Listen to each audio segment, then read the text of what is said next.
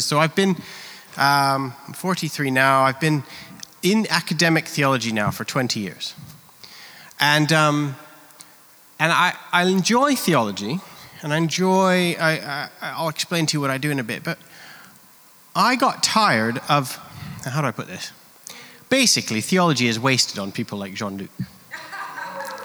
Because, let me very quickly say, it's wasted on Andy, it's not wasted on them, but we think, don't we, that theology is the thing you do if you're going to go get a Christian job at the end of it.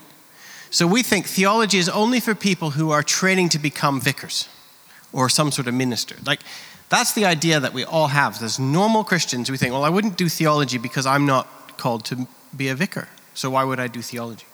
And I love teaching theology, but like I said, I got a bit tired of just teaching Andy and Jean-Luc.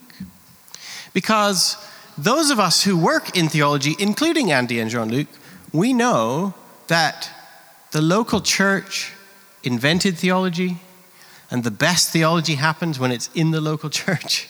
And theologians who become distant from their local church become rotten and horrible, and local churches that don't have theology become weird or flat.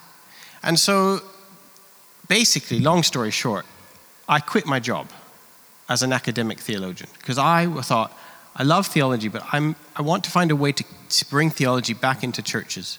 And it's not enough to just keep expecting people to come to me all the time. So I quit my job, and I'm a traveling theologian, which is how Jean-Luc found out about me. He got in touch. And he said, would you like to come and visit St. Barnabas? And I said, yes, that's what I do. That's why I quit my job, so that I could come here. And I travel around, and it's called tent theology. I set up a little tent, metaphorical. And the idea is that we pitch a tent in the church for a while. And so when Andy said, do you want to come and do this evening on the Old Testament? I said, well, yeah, but I don't want to just do one evening. Because I like to get to know people better. And I don't like just the coming in and being a special speaker and then going away. So I'm coming back in a couple weeks' time. And the idea is that what we're doing tonight is not just a one-off. Like, we're here, we have a bit of space and time. We're going to talk about stuff in a very relaxed sort of way, hopefully even quite fun. And then in a couple weeks' time, we're going to keep doing it. And in fact, I'm going to bring some friends with me. So I am not an Old Testament scholar. I'll explain to you what I do in a bit. But I'm bringing with me in a couple weeks' time they are Old Testaments. They're Spirit-filled, Bible-believing Christians who also happen to be professors of Old Testament. And I just thought, between the three of us, we could probably knock out a pretty good couple of sessions with you guys. So what I do is I'm a political theologian, which means that I look at the way that Christians have related to their states and nations and countries over the years. And I started life by looking at kind of modern politics and how that relates. But as I kept doing my work, I started to do church history, because you're like, well, how did the earlier Christians relate to their states and their nations and that kind of thing? And as you do church history, you keep going back. And eventually you get to the New Testament. Because you're doing church history and you say, well, how did the very first Christians relate to their states and their nations? How did they think about the politics or the social outworking of their Christianity? And in the New Testament, you discover all sorts of interesting things, like Jesus as king and the kingdom of God. And we are a citizen of a new nation. And, you lay down, don't fight your enemies, don't kill your enemies. And, the political aspects of the New Testament are really strong, actually. And there's a whole lot of politics running throughout the New Testament that we miss all the time. So every time Jesus made a statement about the temple, every time he talked about Rome, or every time he healed a Roman soldier or healed an elite member of society, and every time he paid attention to a lowly member of society or allowed a prostitute to wash his feet, he was actually making a political statement about how he thought it worked itself out to be a child of God or a member of the kingdom of God. And all that language is Old Testament language as well.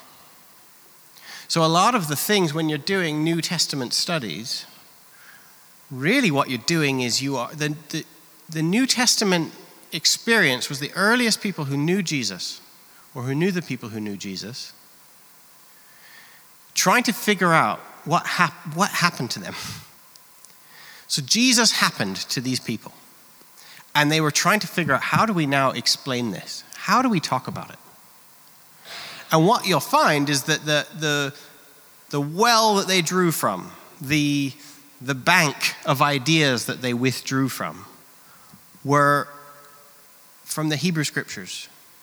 And it was the kind of king language and nation language, and also what we would call the Old Testament language. The early church, when they talked about their scriptures, they didn't mean the New Testament. I mean, do you know that the early church was in existence for about 100 years before they had what we would call the New Testament? So, 100 years of Christians worshiping, and they did not all have the same set of New Testament documents that we have today. It is totally possible for at least 100 years to be a Christian without the New Testament in its full glory. It was not possible without the Old Testament. The Old Testament, the book of Hebrew scriptures and the collections, were the Christian scriptures. And it was in those scriptures that they found ways to describe and explain and imagine what it felt like to be around Jesus. Is this making sense? So I'm coming to you not as an Old Testament scholar. I don't read Hebrew. And I'm not going to pretend to that, which is partly why I'm bringing some friends with me next week. But what I want to do is give some framework for how did the New Testament imagination help us read the Old Testament. What's going on? What's our relationship as Christians? As Christ followers, how does that change, and what's happening when we read the Old Testament? So the idea is that we're setting up a kind of a framework. The first thing I want us to do right now is, do we have those pieces of paper? Because we're going to hand out little pieces of paper to everybody, and this is a really good time. Just take 5 minutes and write out your questions about the Old Testament. Any question you have, or at least the burning ones, right? Any burning questions you have, because it's good to capture them and have them written down. And after we've done that for a few minutes, I'm then going to ask anybody who wants to shout out their questions, and we're going to put them up on the whiteboard, and we're going to collect them, okay? So you don't have to speak your question out loud if you don't want to, but if you do, it'll go up at the front, and it will form what we talk about for the next 2 sessions.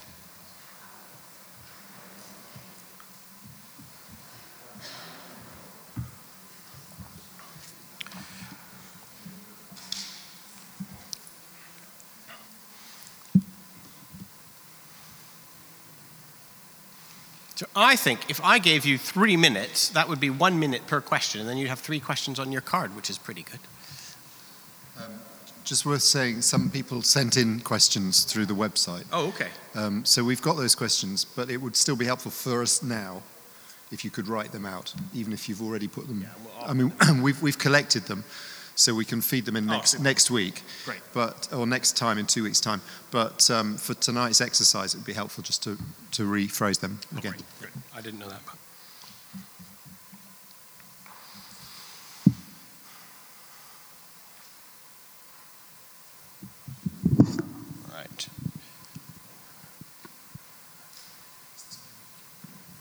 This one works too. Oh, it's for getting people's questions. Yeah, that's a very good idea. Okay. So keep those pieces of paper. And remember that, we're going to, I don't know. I'm not promising that absolutely every question is going to be absolutely answered, but I'll be honest, it's a real ambition of mine. I would really like everybody to have left today and in 2 weeks' time, having thought, yeah, I've been heard, or something that I worried about has been addressed. I would really like that to happen, right? So keep these pieces of paper, pay attention to it. I mean, maybe something that we say in the next 2 weeks will change you. Even if you didn't ask it out loud, it will start to coalesce or make sense, right? So let's have a few up on the board. my beautiful assistant left. Here's another beautiful assistant. Let's just call some out. Probably, almost without question, if you shout out a question, it will probably be somebody else's in the room. You don't know this. When I teach and I look and somebody asks a question and I can see everybody else nodding, right? So you might ask a question thinking you're the only one. You're not the only one. So throw out some questions and let's see if we can get something up on the board. Do I have to stand up? No, No, I don't. no. Why did God choose the nation of Israel and not another nation? Why choose Israel? Great. My writing is very messy, I'm sorry, but it's kind of more for my benefit than yours. Mine's a little bit long. No, that's fine. Okay. Leviticus 25, 44 through 46. Do you want me to read it? No, Leviticus 25, what is it about? It's about slavery. Slavery, okay, yeah. And my question is, I know God and I love God. yeah. How do you explain? As a believer, how do you explain to unchurched or people who don't know God, Yeah. how He can love us all? Yeah. Coming from this passage, it really sits uncomfortable with me. Yeah. How to explain God's love, yeah. love God and the slavery, where these are rules where God is telling people this is how you treat your slaves and all this kind of, yeah. And it's slavery in foreign nation, not in Israel, you know. Yeah. Great. Okay. Very good. Other questions? I'm sure nobody else has any problems at all with the slavery stuff in the Old Testament, so, you know. The number of years prophets lived, 900 years, 800 years, and all those years, are they counted the same number of years as we count it nowadays? Good.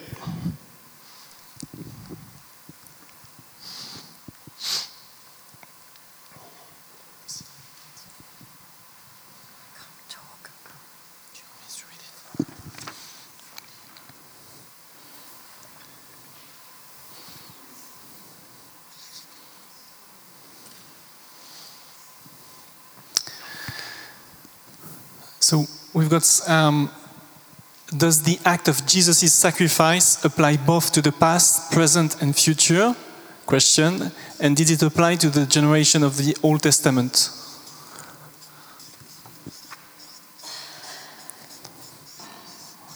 So that's a great question. It's like, what about the people that didn't know Jesus? Are they, if it's only by Jesus that you're saved, what about all the people who never met him? Yeah. Does the sacrifice apply to the generations in the Old Testament? Yeah, very good. In Genesis 12, Abraham goes down to Egypt because of famine, and he tells his wife to say she is his sister, Yeah. and gets into trouble for it. Yeah. In Genesis 26, exactly a mirror pattern is repeated, only the main subjects are changed, Isaac and Abimelech. Yeah. I don't believe they both happened. I think that good stories being passed down from hand to mouth got associated with two different patriarchs. Comment? Yeah. Right. This is perhaps a little bit more general, but the Old Testament doesn't really talk about hell. I mean, I know it talks about the concept of Sheol, but why doesn't the Old Testament talk about hell when it's quite prevalent in the New Testament?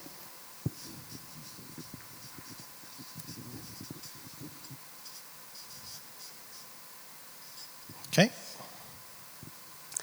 Exodus 33, Yeah. Moses in the tent of meeting talks to God face to face as if he was talking to a friend. Yeah. And then later he asks God if he could see his face. When Moses was talking to God, who or what was he talking to? How was he talking to him? Face to face, and then in that story, he's like, I want to see you, God. And God says, you can't see my face. I'll show you my back, right? So, yeah. Face to face, or... So your question was, who was he looking at, or just, yeah, okay. Yeah. Hello. Hello. It's one question, but it's split into 4 questions, if that even makes sense. So No, it's all right. Read a whole page for mine. We've got enough space. I'll make it work. So the first one, but it's all really one theme. Yeah. As Christ followers, what holy days are we supposed to commemorate and or celebrate? When and what is the right way the scripture instructs us to observe our Lord and Saviour's death? Okay. Does observing Passover have anything to do? Does observing the Lord's Passover, because I'm aware that there's the Jews' Passover, does observing the Lord's Passover have anything to do with observing Jesus Christ's death? And one more question, which is all in the same theme, is celebrating Easter and other holiday traditions marked in our standard calendar sinful? And do you mean by that last one, the idea that they came from pagan, like there's pagan celebrations that the Christians took over? Or do you mean the idea that celebrating any holy day, is that sinful? Well, because my understanding is that certain things like Easter, Christmas, and other things are traditions that have been merged with Christian beliefs because of the Roman Empire who were at the time wanting to do their thing.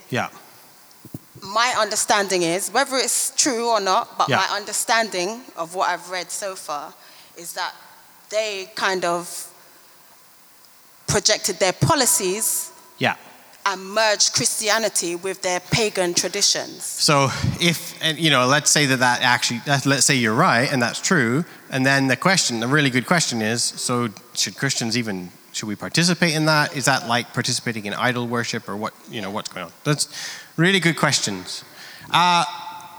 Look, wait, let's start. I mean, these are great questions. I know you could keep going, but let's start, and we'll do this again. We're going to keep doing this, and also let's keep talking. Like, we have an hour, so do ask questions. Do keep talking. I'm going to.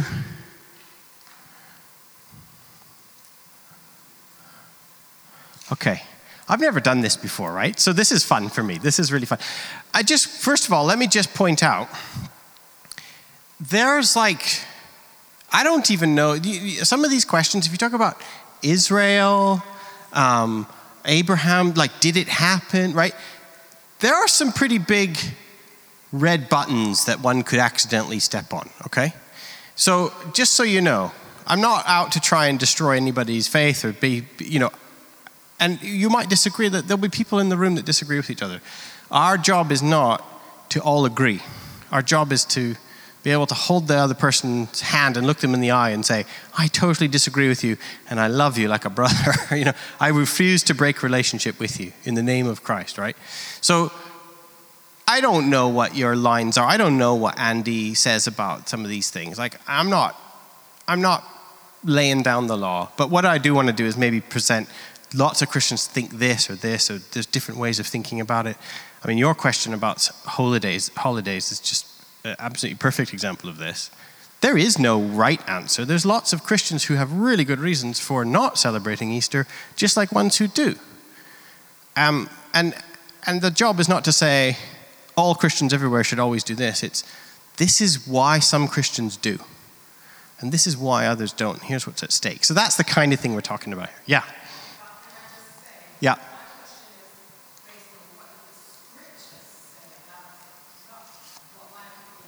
Well, literally the scripture doesn't talk about Easter or Christmas. So then a lot of what we're going to do, I mean, issues of slavery is an interesting one as well. Often what you're doing is you're trying to extrapolate principles. So you're like, our scriptures don't mention the Roman holiday of Astarte. And now Christians are sort of adding a Christian meaning to this pagan festival. So now what do we do? So then the earliest Christians had to go, well, what can we get out of our scriptures that helps us navigate these issues that we're facing, right? So that's what you end up doing. And a really good example, I'm not really talking about Old Testament at the moment, but a good example is the food sacrificed to idols issue, which was ripping the earliest church apart in the New Testament. And, the Christians are now living with pagans, and they're in the marketplace, and they know for sure that idolatry was involved in these food. That was not the issue. They absolutely know that the food was been sacrificed to idols in the marketplace. And now they're being asked to share a table fellowship with other people, with pagans. Pretty similar to being asked to come and have a Christmas feast, and that Christmas didn't originally start as a Christian holiday or something. And then the earliest Christians were like, some of them said, no, I cannot participate in that. My conscience is hurt. And the Apostle Paul is trying to write about how to deal with this. And he's like, look, the stronger brothers think, their faith thinks Jesus is Lord of all. That means he's even Lord of pagan holidays and pagan meat.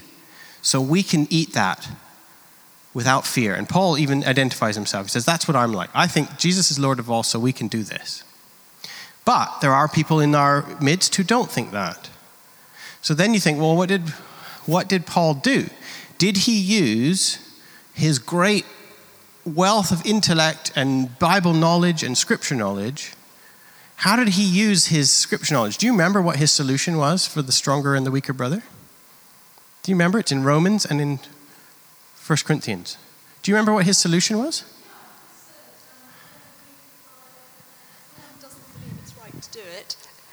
If someone doesn't believe it's right to eat it, let him carry on, and you do what you think's right, and he does what he thinks right. Well, even more than that, he says to the stronger brother. So Paul says, I think I'm right.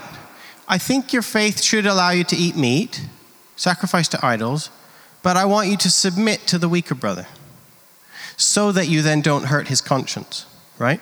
It's a really interesting argument, because Paul isn't saying, getting out the double-barreled shotgun and going, he said the weaker brother is wrong. I think they got it wrong. But instead of blasting them with all his knowledge, he says, okay, stronger brother, submit to the wrong person, because we don't want to hurt them in the name of Christ. Because Jesus, and then he's drawing from, well, Jesus laid down his life for others. And while we were yet sinners, Christ died for us. And, and you realize, it's not that Jesus or the Old Testament or any scripture said don't eat food sacrificed to idols. They couldn't use the scriptures to give them a really clear knowledge of that. But what they did is he used his knowledge of the way Jesus acted to help determine, well, how do we deal with some of these issues when they come up? Which is why I think what I want to do, we're going to come back to this for sure, but what I want to do right now is, because we're not Gaudians, we're Christians, okay? We're just going to remind ourselves right now of everything that we can remember about Jesus. This is going to help frame the rest of our talk. Go on. What do you remember about Jesus? Just shout it out. No, we don't need a microphone. Just shout out stuff and I'll write it up. Okay, he said, I am the truth. What else can we remember? Anything, like who did he talk to? What miracles did he do? Let's just remember what we can. Born of a virgin. Yeah. Fully God, fully man. He was a king. What else? He was a teacher. Now, very good. How did he teach? With actions? Absolutely right. Parable, somebody said. He healed the sick. All right, that's good. Drill down. What sick? Come on. Who did he, which sick people? A leper. Okay, blind. Paralyzed. Deaf. He was an example, and he told people to go to imitate him. Can you remember a specific thing that he did that he asked us to follow him? Washing feet. He provoked, yes, and where, when? Let's remind ourselves. At the temple, he threw a temple tantrum. Yeah, what else did he provoke? During meals. Why was the meals so provoking, Jean-Luc? So purity laws. Why were purity laws? This is relevant to one of our questions. Why was it what was happening with purity laws with meals? Yeah, and why were you impure? What about a meal would make you impure? If the people you ate with, and what kind of people were they? Right? So if you ate with the wrong kind of people, it was offensive and made you impure, and the wrong kind of people were largely foreigners, right?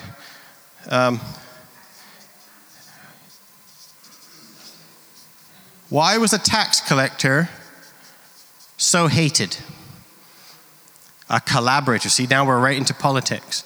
Tax collectors were Jewish people set up by Rome to collect taxes on behalf of Rome. Like they were race traitors, right? And Jesus had a tax collector and a zealot on his team. Do you know what the zealots were?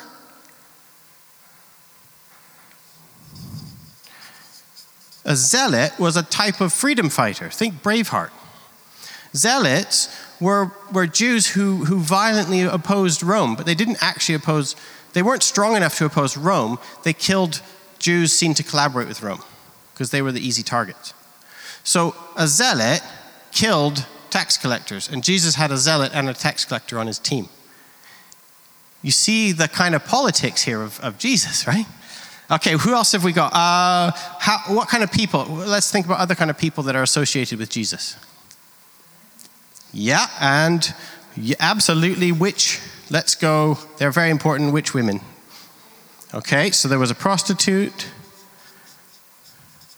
Who else?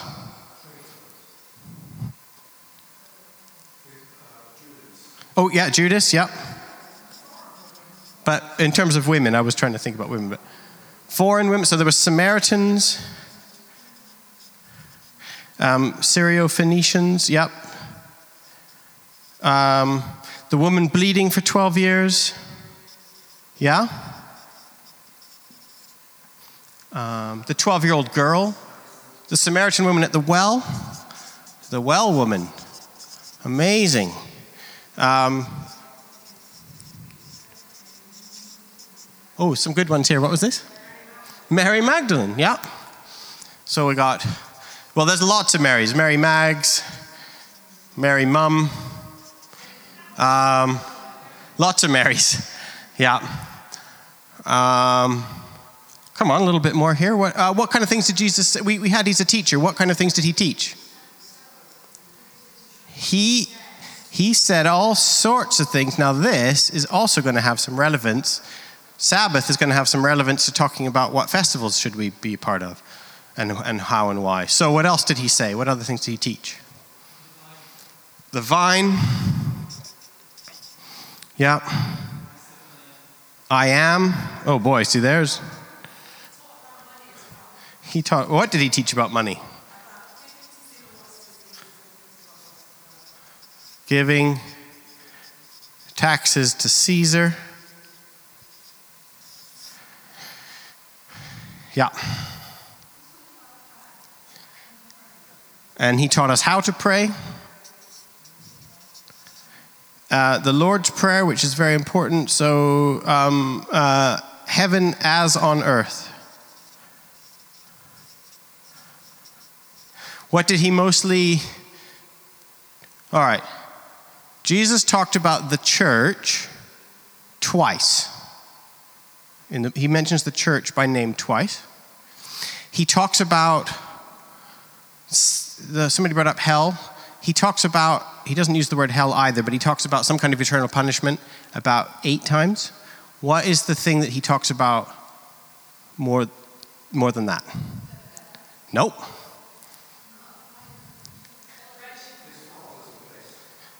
Nope. If Jesus is a king, the kingdom of God, he talks about 200 times. It's really interesting, isn't it? Like, I wasn't trying to make anybody feel bad, but it's really interesting. Our Christian imagination, it's so interesting that we talk about the church all the time. We talk about hell and heaven all the time. Jesus didn't hardly talk about those things, but he talked about the kingdom of God all the time. And we hardly ever do. It's really interesting. And he said, repent, for the kingdom of heaven is at hand, or the kingdom of God, which is really important for us when we're going to look at the Old Testament. Kingdom. So, what I want to signal here is that this is the image of goodness. Okay? For the earliest Christians, Jesus was the measure of all goodness. So, John, the writer of 1st, 2nd, 3rd John, he said, we have seen and touched God. Jesus says, I only do what the Father says, and I and the Father are one, and I will give you my Spirit. And then you will be able to do and say the things, and my Spirit will remind you of the things that I've said. And the things I say, I only say what the Father says. And there's this really strong identification that the shorthand is Jesus is God. Okay?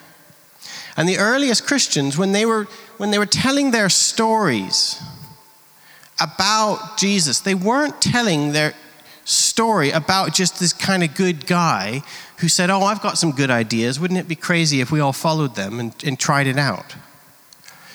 The story that they tell of Jesus is the story of a king, and they use king language a lot, but even more than that.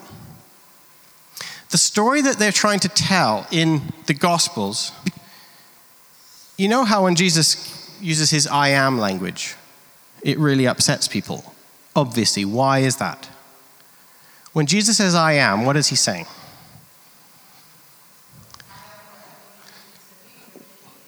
Which is the name of God. I am is the name of God, right? And it's more than just a few things that Jesus says. Jesus takes on the characteristics of the Creator in the Gospels. And this is where we are starting to talk about the Old Testament now, by the way. Because Jesus is identified not just as a good teacher, but as the Word and voice and Spirit of God, who was present at the beginning of creation. So you have, for example, you think of the Gospels, you think of John's Gospel really famously says, in the beginning was the Word, and the Word was with God, and the Word was God. Like John makes it really obvious. Okay, he doesn't hide it at all. Nothing has been made except that it's been made through the Word, who is Jesus, right? But all the other Gospels also do it. So Mark has, in the beginning, Mark 1:1, in the beginning, the Gospel of Jesus, God's anointed.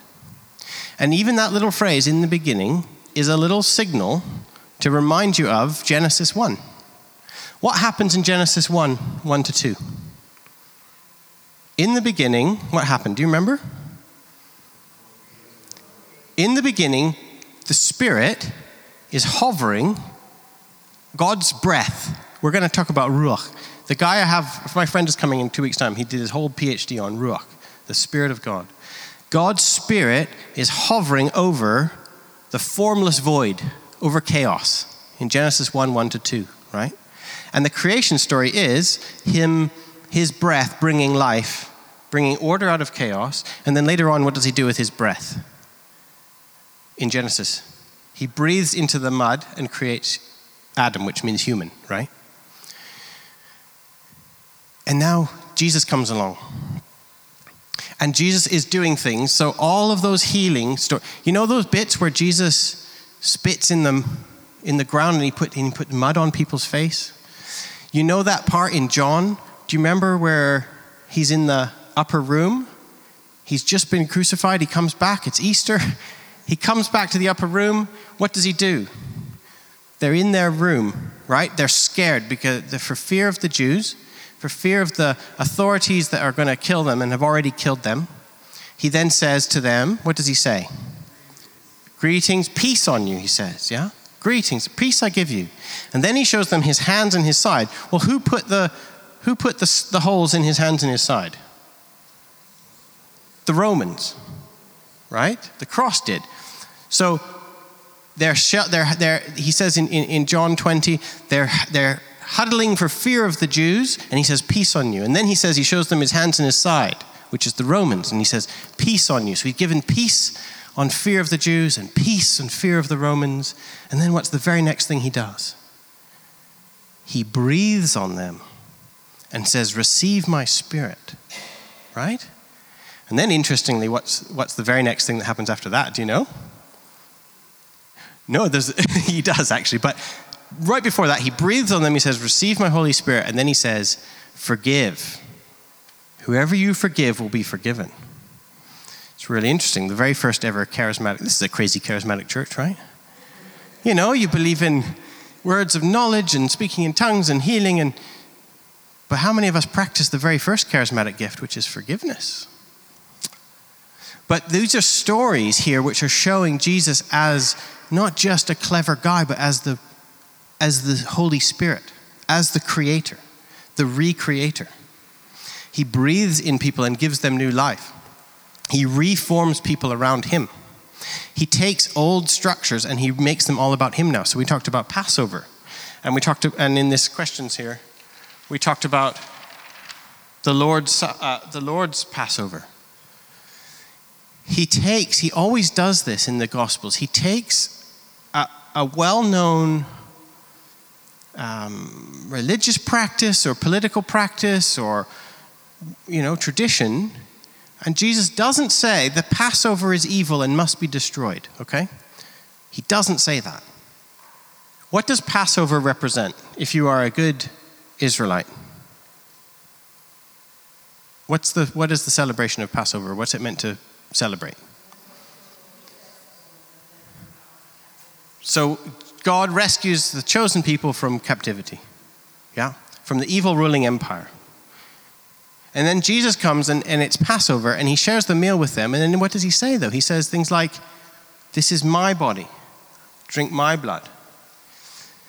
He takes the elements that were well known to symbolize being rescued from bondage, and he says, hey, I love this stuff. I'm not saying this is evil and must be destroyed, but I am saying it's all about me now. Like, every time he does this kind of stuff, he's making a really strong statement about what kind of person he is. Because he's reforming human identity, he's reforming these things around him. I'll get to you in a second, but he does that with the temple as well. So every time Jesus heals somebody, which we talked about here, every time he heals somebody, the temple was where you were supposed to go to get healed. It was the temple that would declare that you were pure, right? So everybody was like, well, the only reason you're ill or sick is because somebody sinned in your family or you sinned. So you need to go to the temple and do the sacrifices to be made pure. And once you've been declared pure, then you'll be declared clean or healed, or the healing will start and you can be reintegrated back into society, right? So healing was a very political act, because if you were seen to be unhealed, then you were also not really allowed to be part of society again. So to be declared clean or well was the same as being declared back kosher, being part of the group again, right? And what Jesus does is he goes around and heals everybody and declares them clean.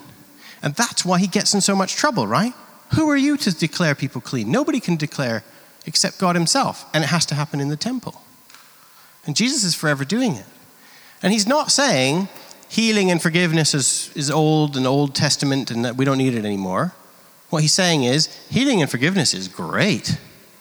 It's just that it happens around me now, right? And what is more, he then tells his disciples, now that you have my spirit, now you can forgive others as well, right? And it's reframing what was really important. So this is some of the aspect, when you have Jesus front and center in your mind, the way that our New Testament talks about Jesus when it comes to the law, to the Old Testament, is, well, in John 1:18, John says, no one has seen God except Jesus has made him known. Okay? Well, just think how many people in the Old Testament have seen God. We talked about it. Moses sees his face or his back. Joshua sits in the tent of meeting and sees God. Daniel sees God. Jacob sees God. The 72 elders see God. There's a lot of people in the Old Testament who we're told have seen God. Abraham sees God. And John, who is no Old Testament idiot, says no one has seen God except Jesus has made him known. They really raise the bar. And the way the New Testament treats the Old Testament is not saying the Old Testament is stupid and rubbish and we don't need it anymore. It is not that at all. But it is a pretty big change that it makes. It does to the Old Testament what Jesus did to the Passover or to the temple. It says it's all about me now, right? Which is very offensive to hear. So I'm not saying that the earliest Christian use of the Old Testament was totally uncontroversial and didn't cause any offense. It totally caused offense. But the offense that it caused was because they were saying, oh, these scriptures are actually about Jesus. Because Jesus wasn't just some good teacher who had some clever new ideas. Jesus was actually present at the beginning of everything. And so when we hear God speak in the Old Testament, we're hearing Jesus speak. And then there was a really good question about, does Jesus' sacrifice apply to people in the Old Testament?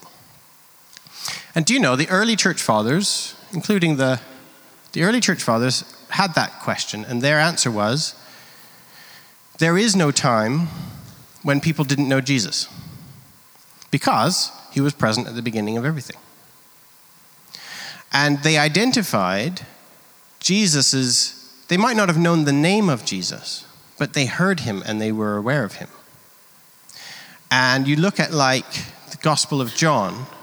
So one of the things that is always happening is people are always coming to Jesus and saying, what about Moses? Moses told us to do this and this. And Jesus basically says, Moses?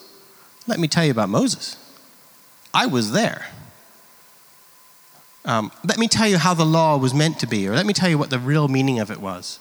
Let me give you the proper fulfillment of the law that Moses had, right? Or people will come to him about Abraham.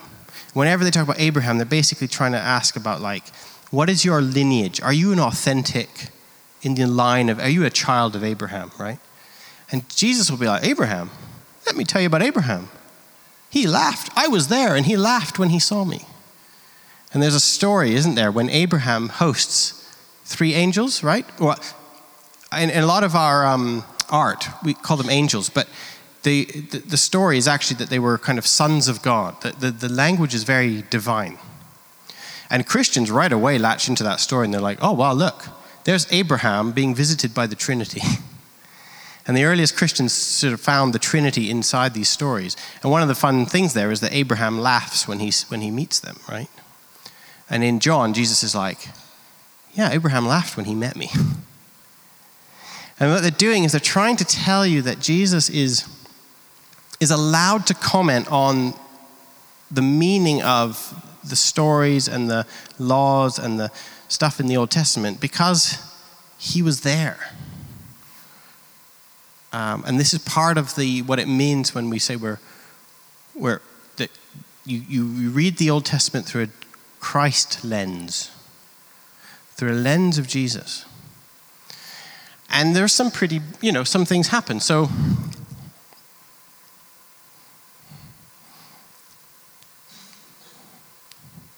I feel like I want to answer some of your questions, but I also want to do a bit more of the setting up, the framing. So let's just remember, Jesus was seen as a creator. His association with the Holy Spirit is seen as a creator spirit. He's seen as a king, which is all part of that story in the Old Testament. You know that, I know that you did it, right? You talked about the God story. You know that kings are very ambiguous in the Old Testament, right?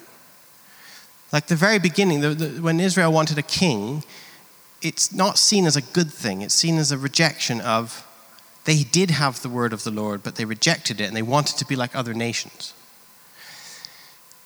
And there's a story running through the Old Testament of people trying to become and look like other nations around them. And so this is interesting. Why did God choose Israel? It's not because Israel was so great. The story of Israel is the story of constantly rebelling and idolatry. And we talk about idolatry. And us moderns now, we think that means, I love my iPad more than God, or, right? We kind of have a little bit of a, idolatry is whatever it is that you love more. I love chocolate during Lent. I don't want to give it up. Chocolate must be my idol, right? We use that kind of language sometimes. But the idolatry language in the Old Testament, did you know that Israelites were sacrificing their children to Molech? After they'd been chosen by God and were calling themselves chosen people, they were still practicing child sacrifice, which relates, by the way, to hell. See? Do you know that Jesus never actually uses the word hell either? Who asked the hell question? A really good question, by the way. So do you know that Jesus never actually uses the word hell either, right? That's an English word. Jesus talks about the Vale of Gehenna, or the Valley of Gehenna, which was a rubbish tip that was burning all the time. Well, do you know that the Vale of Gehenna, back in Old Testament days, it's a physical place, you can go to it. Do you know that that's where the Israelites sacrificed their babies? The Vale of Gehenna was where Molech was worshipped. So when Jesus is then talking about, make sure you don't become like the kind of person who's going to be cast off into the Vale of Gehenna, it's loaded with that kind of symbolism of, child sacrificing devil worship, right? It's a really kind of a big deal, and it has to do with, and Jesus, by the way, whenever he talks about that kind of language, the eternal punishment language, he's always talking to people who already claim to be his followers. He never uses that language against Gentiles or non-believers. So he does use that language. I'm not saying he doesn't use it, but he also uses it only to people who already claim to be his followers. And there's something in that language where he talks about, don't be like a tree that's fruitless and it gets cut down. Don't be like salt that loses its saltiness and it gets thrown out. And then don't be like people who need to be thrown into the valley of eternal rubbish burning. And the constant theme there is of being discarded and useless and outside of the kingdom. And it's once you're part of the movement of the kingdom of God, once you've seen the Holy Spirit work in his new creative ways, don't reject the Holy Spirit, which is the blaspheme against the Holy Spirit language, and become worthless and discarded, right? But it's interesting that the language he uses is very much this kind of, has to do with sort of building on Israel's own past, that Israel was not chosen because it was so great. We're always meant to kind of see that Israel is chosen because God chose them. And you get the stories, about the prostitute, the man who's been told to marry a prostitute, Hosea, told to marry a prostitute, and she keeps running off, and he keeps staying faithful to her, and this is what God is like with his people. And then you get, in the New Testament, you have Jesus chooses the 12 disciples. The 12 disciples are very intentionally meant to be the 12 tribes, right? A representation of the 12 tribes. Does Jesus choose the 12 disciples because they're so clever and brave? No. Do you know that in the New Testament, almost without exception, whenever a disciple is mentioned, they're usually mentioned as an example of how not to be a disciple? And there's a kind of a comment there on Israel. Jesus is like, yeah, chosen people, love that language. It just doesn't look like what you think it looks like. It doesn't look like moral purity and righteousness and marching onwards onto victory and kicking all the foreigners out. He's like, purity looks like eating with sinners and tax collectors and being with prostitutes and being with foreigners and healing their daughters and stuff, right? That's what purity looks like. Being a chosen person is great. But I'm not choosing you because you're really good. I'm choosing you the same way God chose Israel, because Israel was rubbish. And God is like, I have mercy on you. I'm going to bring you up. I'm going to And so there's this kind of idea that it's not because that being a chosen person is not, and it changes in the New Testament as well, that God can raise even these stones, sons of Abraham, he can make, even stones can become sons of Abraham. And Jesus, they say, oh, your mother and brothers are outside waiting for you. And he says, my mother and brothers? Who are my mother and brothers? They're the people here who are doing my will. They're my mother and brothers. And he reframes. He doesn't say mothers and brothers are a bad thing. But he does say family looks different now because it's being around me. Being part of the people of God looks different than what you thought it looked like.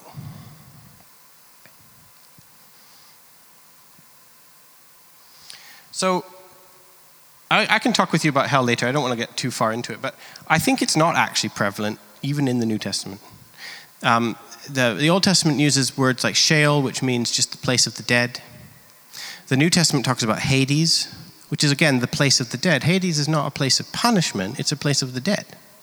So it's interesting when Jesus says, Peter, on this church I'm going to build, on this rock I'm going to build my church, and the gates of Hades will not prevail against it. He's not saying the gates of hell. He's saying the gates of death will not prevail against what I'm doing with you. And that's really important. And the Old Testament imagination, hell was not eternal punishment didn't figure very large. And in fact, it didn't figure very large in the New Testament imagination either.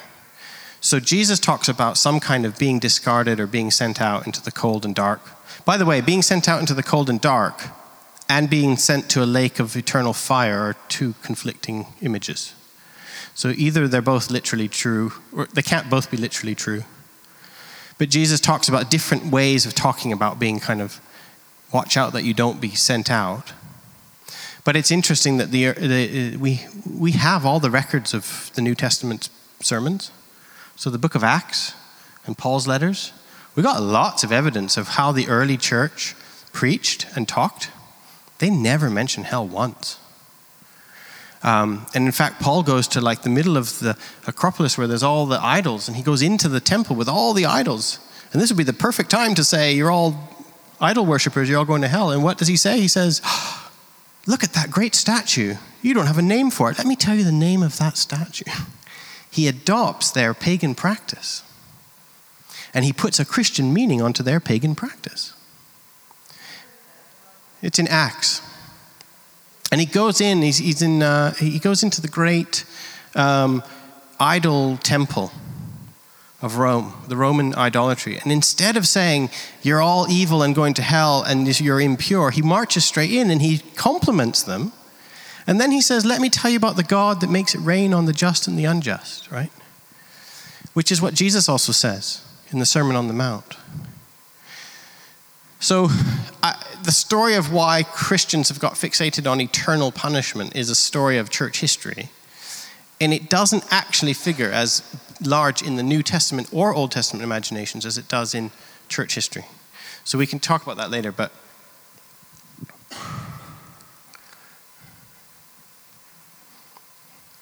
what we need to know about the Old Testament, so if we say Jesus is the lens, how do we read the Old Testament?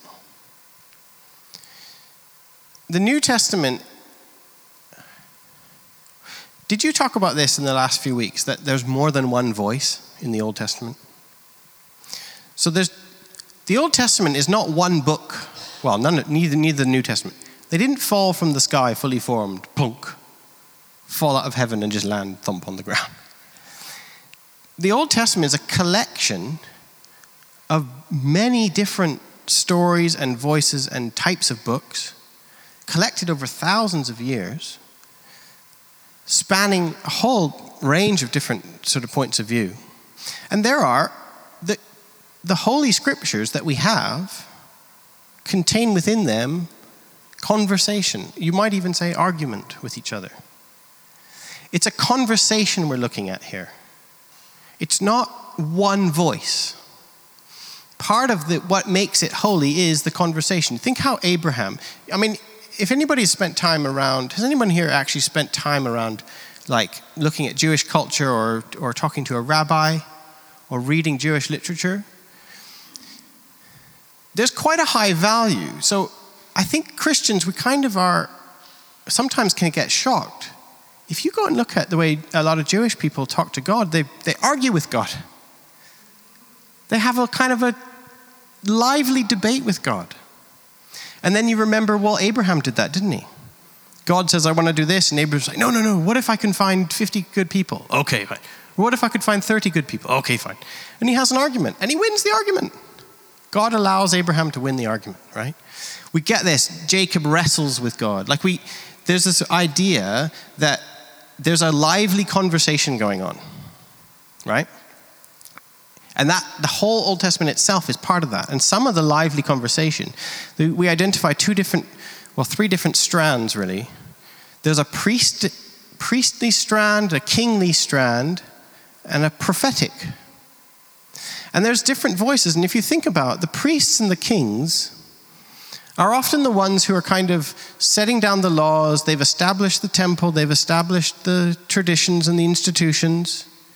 And they've kind of got it made. And a lot of their texts, you think of Kings or Chronicles, a lot of their texts that come out of those cultures, those Jewish cultures, are kind of how to maintain order, how to take care of your slaves. Who had the question about slaves? How to manage, how to act like a nation. How do we deal with all these kind of stuff? How do we do our sacrifices? How do we deal with slaves? How do we kill our enemies? How do we collect taxes? What do we do about mildew? How do we do what it takes to run a nation, right? Well, there's another whole very important voice that one finds in the Old Testament, which is the prophetic. Think of all the prophets. Think of Amos and Jeremiah and Isaiah and Jonah, right? The ones who basically always are speaking truth to power. Notice how many times it's the prophets are going to the kings and the priests saying, you think you've got it all sorted, but the Lord says to you, I desire mercy, not sacrifice, for example, right? In our Old Testament, we have really strong decrees about how to do sacrifice, and we also have really strong voices saying, I desire mercy, not sacrifice. And you've gone carried away with all this stuff, and you're forgetting the most important things, which is to take care of the foreigners amongst you and the people amongst you and all this kind of stuff, right? And those are two voices in our Old Testament. So if you only look at one and ignore the other, you're not actually dealing with respect to your text that you've got, okay? Well, then you look at what Jesus does, and time and again, Jesus affirms the prophet voice. So all of the people that Jesus aligns himself with, he quotes the Old Testament all the time. There is not a single page in the New Testament that does not have some comment somewhere on the Hebrew Scriptures, okay? It's absolutely integral to us, to our New Testament. But what the earliest Christians did and the church fathers, they're like, we need to affirm what Jesus affirmed. And we need to treat lightly or not worry about the things he didn't affirm. Right? And he affirms a lot of things. So some examples are in Mark 12, a teacher of the law comes to Jesus and he asks Jesus, what's the most important law? Actually, the teacher of the law says, the most important law is that you love God with all your strength, and that I desire mercy, not sacrifice. And he quotes Hosea 6. Hosea is one of these prophets. And Jesus says, the kingdom of God is near you. He affirms, I desire mercy, not sacrifice, right? And the Christians identified this phrase with Jesus really early on. Jesus quotes from, he begins his ministry where he unrolls the scroll, right? Do you remember? I have come to set the captives free, from Isaiah. And it's a scroll all about treating foreigners as God's people. It's all about bringing foreigners into the fold. Jesus goes to the temple, and we talked about the temple tantrum, and he clears the temple. What was his cry when he cleared the temple? right?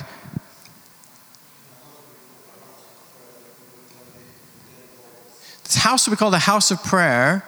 You missed out one very important line. For all nations, but you have made it a den of robbers. In the temple that Jesus knew, remember, Passover was the celebration of the chosen people being rescued from the evil ruling empire, right? Well, they were celebrating being rescued from the Egyptian evil empire, but by the time Jesus is walking around, of course, it's now the Romans, and the Romans are there.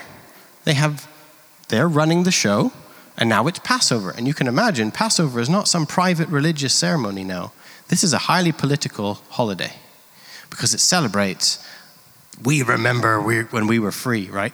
And every Passover, the Romans would come out in force. And in fact, they had a garrison they stationed in the temple because they knew that every time Passover came around, that was when all the freedom fighters and brave hearts and nationalists wanted to kick the foreigners out of the temple to make it pure again. And Jesus comes and he's got all his followers with him and they're all crying, here comes King David, right? Old Testament, they're relating him to the king, King David. Here comes our fabled folk hero in our greatest time of need, and he's going to kick all the foreigners out. And Jesus comes and he storms into the temple and his cry is, let the foreigners in. And the people being robbed, by the way, Jesus' protest was not mixing business with religion. That's not what was going on here. It wasn't even that the temple was robbing the people. It wasn't even that there was a bit of that, but it wasn't even so much that they were extorting the people. The person being robbed is actually God. God is being robbed of his followers, of his people, because they weren't letting the Gentiles in, right? So he's always affirming those parts of the Old Testament which are about the prophets saying to the smug centers of power, you think you've got it all sorted and you're proud of your purity, but the Lord says to you, you've forgotten the poor and the oppressed, right? And Jesus affirms that. And a really classic one. Do you know how long the book of Jonah is? Physically speaking, do you know how long the book of Jonah is? How many pages do you think it is? So Jean-Luc thinks 6 to 8. Lower. It's like 2.5. It's a really short little book. Jesus mentions it a lot. He's always talking about the sign of Jonah, and he likens himself to Jonah. Now, we very quickly think, that must mean, because we think of Jonah, we think of the fish, right? He's buried, and 3 days later he rises again. Of course, that is one of it. But you know that the fish story is not the end of Jonah, right? What happens to Jonah? Why is Jonah swallowed by a fish?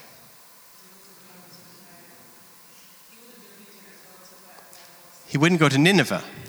The Ninevites were the evil ruling empire of the day. They used to skin people alive and leave them for ants to eat them. They were evil. And in fact, the Ninevites were the dominating empire. They dominated. When Jonah was written, Jonah was being written by Jews living under Ninevite occupation at the time. The Ninevite occupation was so complete that Jesus spoke their language.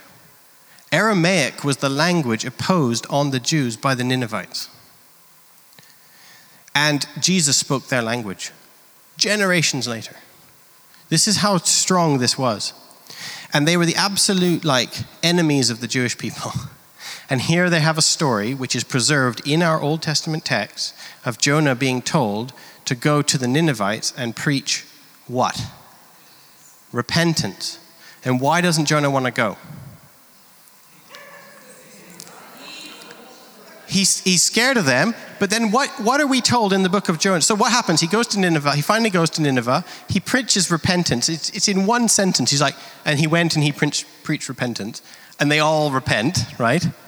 And then what happens? So what does Jonah do? He's upset, and he goes throws his toys out of a pram, and he goes and he sits under a tree, and he's like, I'm so mad I could die. And what does he say to God? Do you remember? He says, I told you, I knew you'd do this because you're a kind God and you show mercy on your enemies. And God says, why shouldn't I show mercy on my enemies? They don't know what they're doing. And there's lots of them and they have lots of cows. The end. The last line is they have lots of cows. And it stops. And Jesus is like, oh, I'm the sign of Jonah. You know, think of all of our texts in the Old Testament about killing enemies and dashing babies' heads on the rocks and all that. Think of all those texts, right? Jesus does not identify with any of them. He does, however, affirm Hosea, Jonah, Isaiah. He affirms those guys. And so that's really worth paying attention to. Look, it's not going to solve our problems about all those texts in the Old Testament. But the earliest Christians, the way they dealt with some of those, they were like, well, did Jesus affirm those things or not? Another good example is if we had time, I'd make you do the exercise. But in 1 Kings, you know, there's a famous story where Elijah goes to a village, right? And he's prophesying and they reject him. Do you remember what he does? The pagan, they're like a Samaritan crowd. He calls down fire. So they reject him and he calls down fire on the village, right? Now shoot ahead to Luke. And we got James and John, who are the sons of thunder, right? And another way of describing thunder is the sons of anger, by the way. James and John, 2 disciples. Remember, disciples are almost never examples of how to be a disciple. James and John are with Jesus and the Samaritans reject them. And what did James and John say? Shall we call down fire? And then some of our translations say, as in the days of Elijah. And what does Jesus do? He says, no, that's not what I'm about. He directly does not affirm. Elijah is a hero in the Old Testament. That story is presented as a heroic thing. Jesus does not affirm it, okay? I am aware this raises problems. Like, I'm aware this isn't just this smooth reading of the Old Testament. But what I'm saying is there isn't a smooth reading. There's a Jesus reading and then there's others. And the earliest Christians in the New Testament is like, this Old Testament is our text, it's our Holy Scripture, and the holiness that it preserves. All Scripture is useful for teaching and correcting. That does not mean everything in the Old Testament is 100% exactly what we should be doing, because Jesus does not affirm a lot of it. That story of Elijah is useful for teaching and correcting. Because it's useful, because Jesus said, I don't do that. So it's useful, you know. So I hope you hear what I'm saying. I'm not saying, oh, what a waste of time. But I am saying, like, wow, when you let Jesus take you by the hand and lead you into the Old Testament, and when you find that Jesus says, oh, I was there, let me tell you how it's meant to be. It's meant to lead to the love of a really good example is in Leviticus. Got a few minutes. In Leviticus 24, or in Leviticus 19 actually, this is a good one. In Leviticus 19, if you were to look it up, 15 to 18, have a look at Leviticus 19, 15 to 18.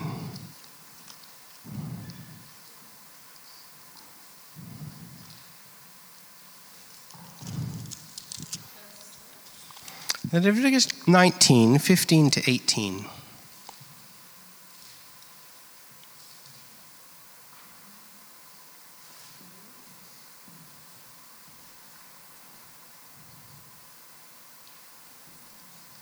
Okay, it's verse 17 to 18 actually I'm looking at.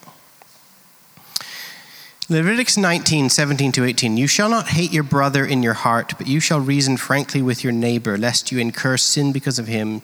You shall not take vengeance or bear a grudge against the sons of your own people, but you shall love your neighbor as yourself. All right? Great. We all love that, right? Now have a look at Luke 10.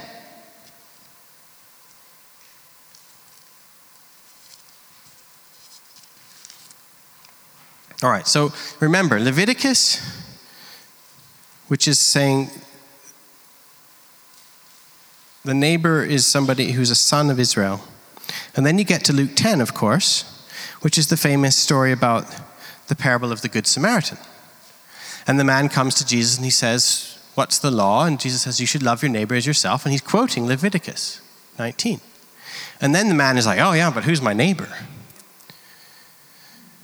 In Leviticus, the neighbor, if you go back to it, it's explicitly identified as a son of Israel.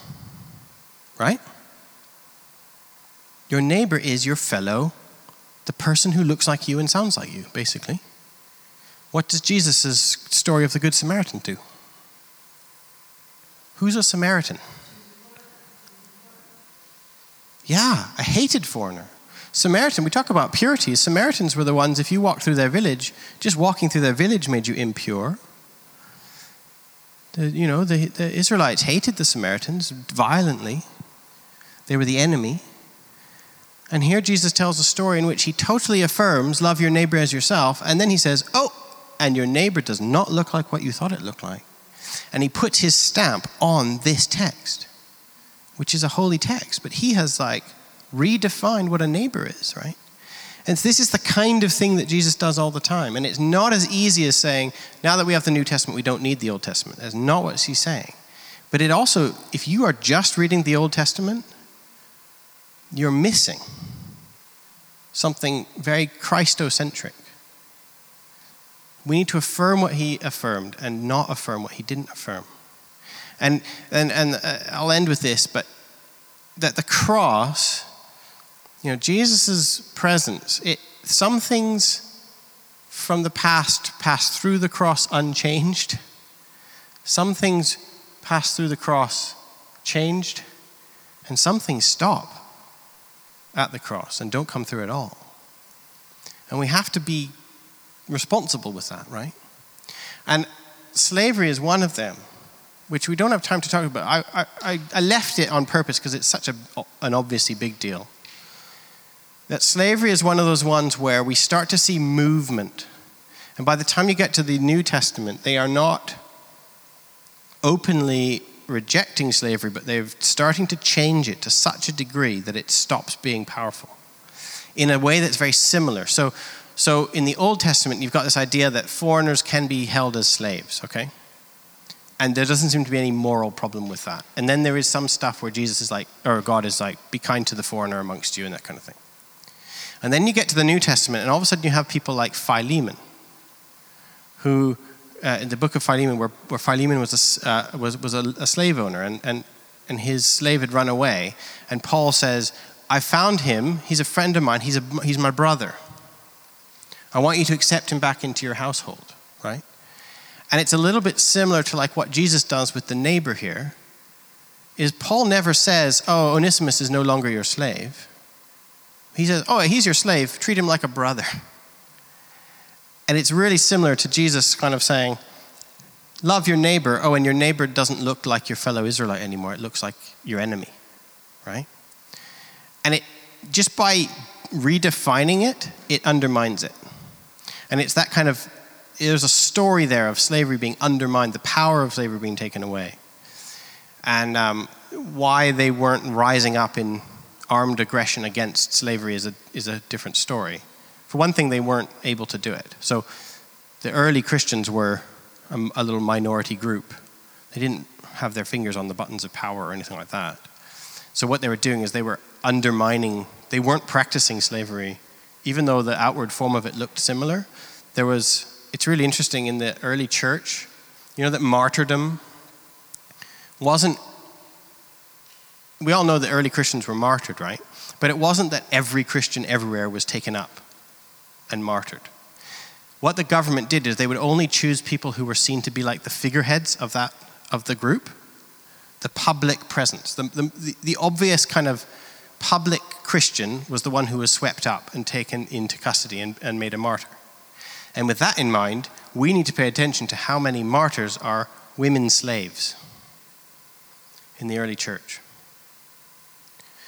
That the early church was giving women slaves the positions of the most public presence in their church. When Rome looked at the church, they went, oh, she's the one we got to get. It's really significant. that there's a kind of the whole like power dynamic of owner and slave and all that was being undermined and changed by the Christians. Even if technically the systems seemed to look the same, what the Christians were doing was they were totally undermining it, and they were, like slaves were serving communion to their masters, and masters were serving communion to their slaves, and that kind of thing. And it was upsetting to the people around them. And that's part of the story which led eventually to the abolition of slavery thousands of years later. And it was always Christians, like even the earliest Christians, the early church fathers were against slavery, following the trajectory that they found in the scriptures, which is part of what we were talking about. That sometimes even if the scripture doesn't immediately say no to something, the early church was able to notice a trajectory of, it seems that things are changing. The role of women is another one. It seems that the way Jesus treated women means women are definitely not. The way that he affirmed and gave a voice and made public presence of all these women in his sphere means that however it is the Christians treat women, we can't just treat women like everybody around us does, right? Even though there's no like specific teaching, which Jesus doesn't specifically say, and you must have women, leaders in your church. He doesn't say that, but he just effectively does have women leaders in his church. And that's what undermines the rule of law. So anyway, I feel like it's definitely 9. You've definitely been here for a long time. But that's what we're going to do next week. We're going to look more at these specific ones, but I just wanted to have that real framework in mind, that we don't go into any of these without holding Jesus' hand, that we think the cross sometimes changes some things, sometimes affirms some things, and sometimes stops them altogether. And we are being responsible readers of our Old Testament, not irresponsible when we admit that. And that Jesus, I love this question, does Jesus' sacrifice apply to the Old Testament? Absolutely. He was present at the beginning of the creation of the world. His Holy Spirit, it was Jesus' Holy Spirit that's hovering over the chaos. And then that's his spirit that he breathes in us. So when you're a crazy charismatic, you are not leaving the Old Testament behind. You're going right back to Genesis 1. And you're like, that's the spirit that lives in me. And Paul said, that's the spirit that raised Jesus from the dead. That's the spirit that the gates of death cannot hold against, right? So I affirm the Old Testament to you. Should we stop there?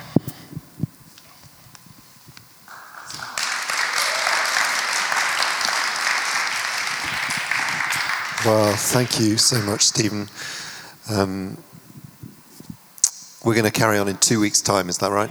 So Wednesday in 2 weeks' time, if you've got time to come, we're going to continue this conversation, and I think with the help of some invited guests, we'll be able to look more specifically at some of the questions that have already come up. But it's been incredibly illuminating to have that framework sort of explained to us this evening, so thank you so much for that. We're going to end just with a moment of prayer. I think we've had a lot of things that have been swirling around this evening, and let's just take a moment of silence just to ask the Lord to sort of write on our hearts those one or two things that we want to be able to take away and meditate on. And it may be before leaving this evening, you want to just look again at the piece of paper where you wrote out your question and think about, how has tonight helped you with that question? Has it reinforced the question? Is the question perhaps no longer as important as it seemed? Has it brought up other questions? But most of all, how does that relate to Jesus, and how does Jesus illuminate it? I'd like to conclude by reading a couple of verses from Paul, where he does what Jesus did, which is to redefine the Old Testament traditions. He says, therefore I urge you, brothers and sisters, in view of God's mercy, to offer your bodies as a living sacrifice, holy and pleasing to God. This is your true and proper worship. Do not conform to the pattern of this world, but be transformed by the renewing of your mind. Then you will be able to test and approve what God's will is, his good, pleasing and perfect will. Father, we thank you for your extraordinary patience and love with your people, for the way in which you, as we see in the Old Testament, you constantly came and drew them back to you. Thank you that you didn't choose them because of any merit on their part, but simply because you loved them and wanted to redeem them and use them. And we thank you, Lord, that that is true of us. And we thank you for this reminder tonight that you, Lord, were constantly working and are still constantly working, drawing people to yourself, those who do not resemble us, those who are outcasts or rejected by others.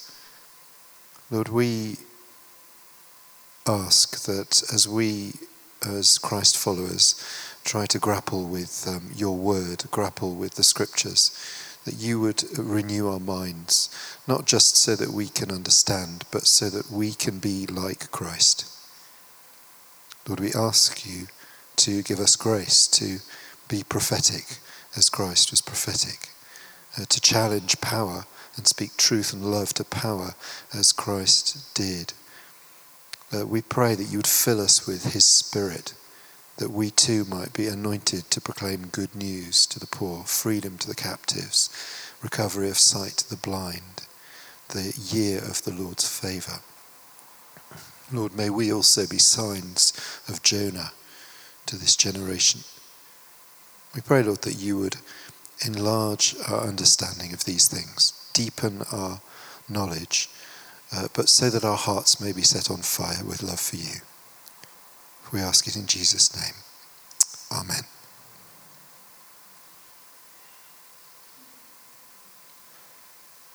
Well, thank you everyone for coming. We'd really, really appreciate feedback.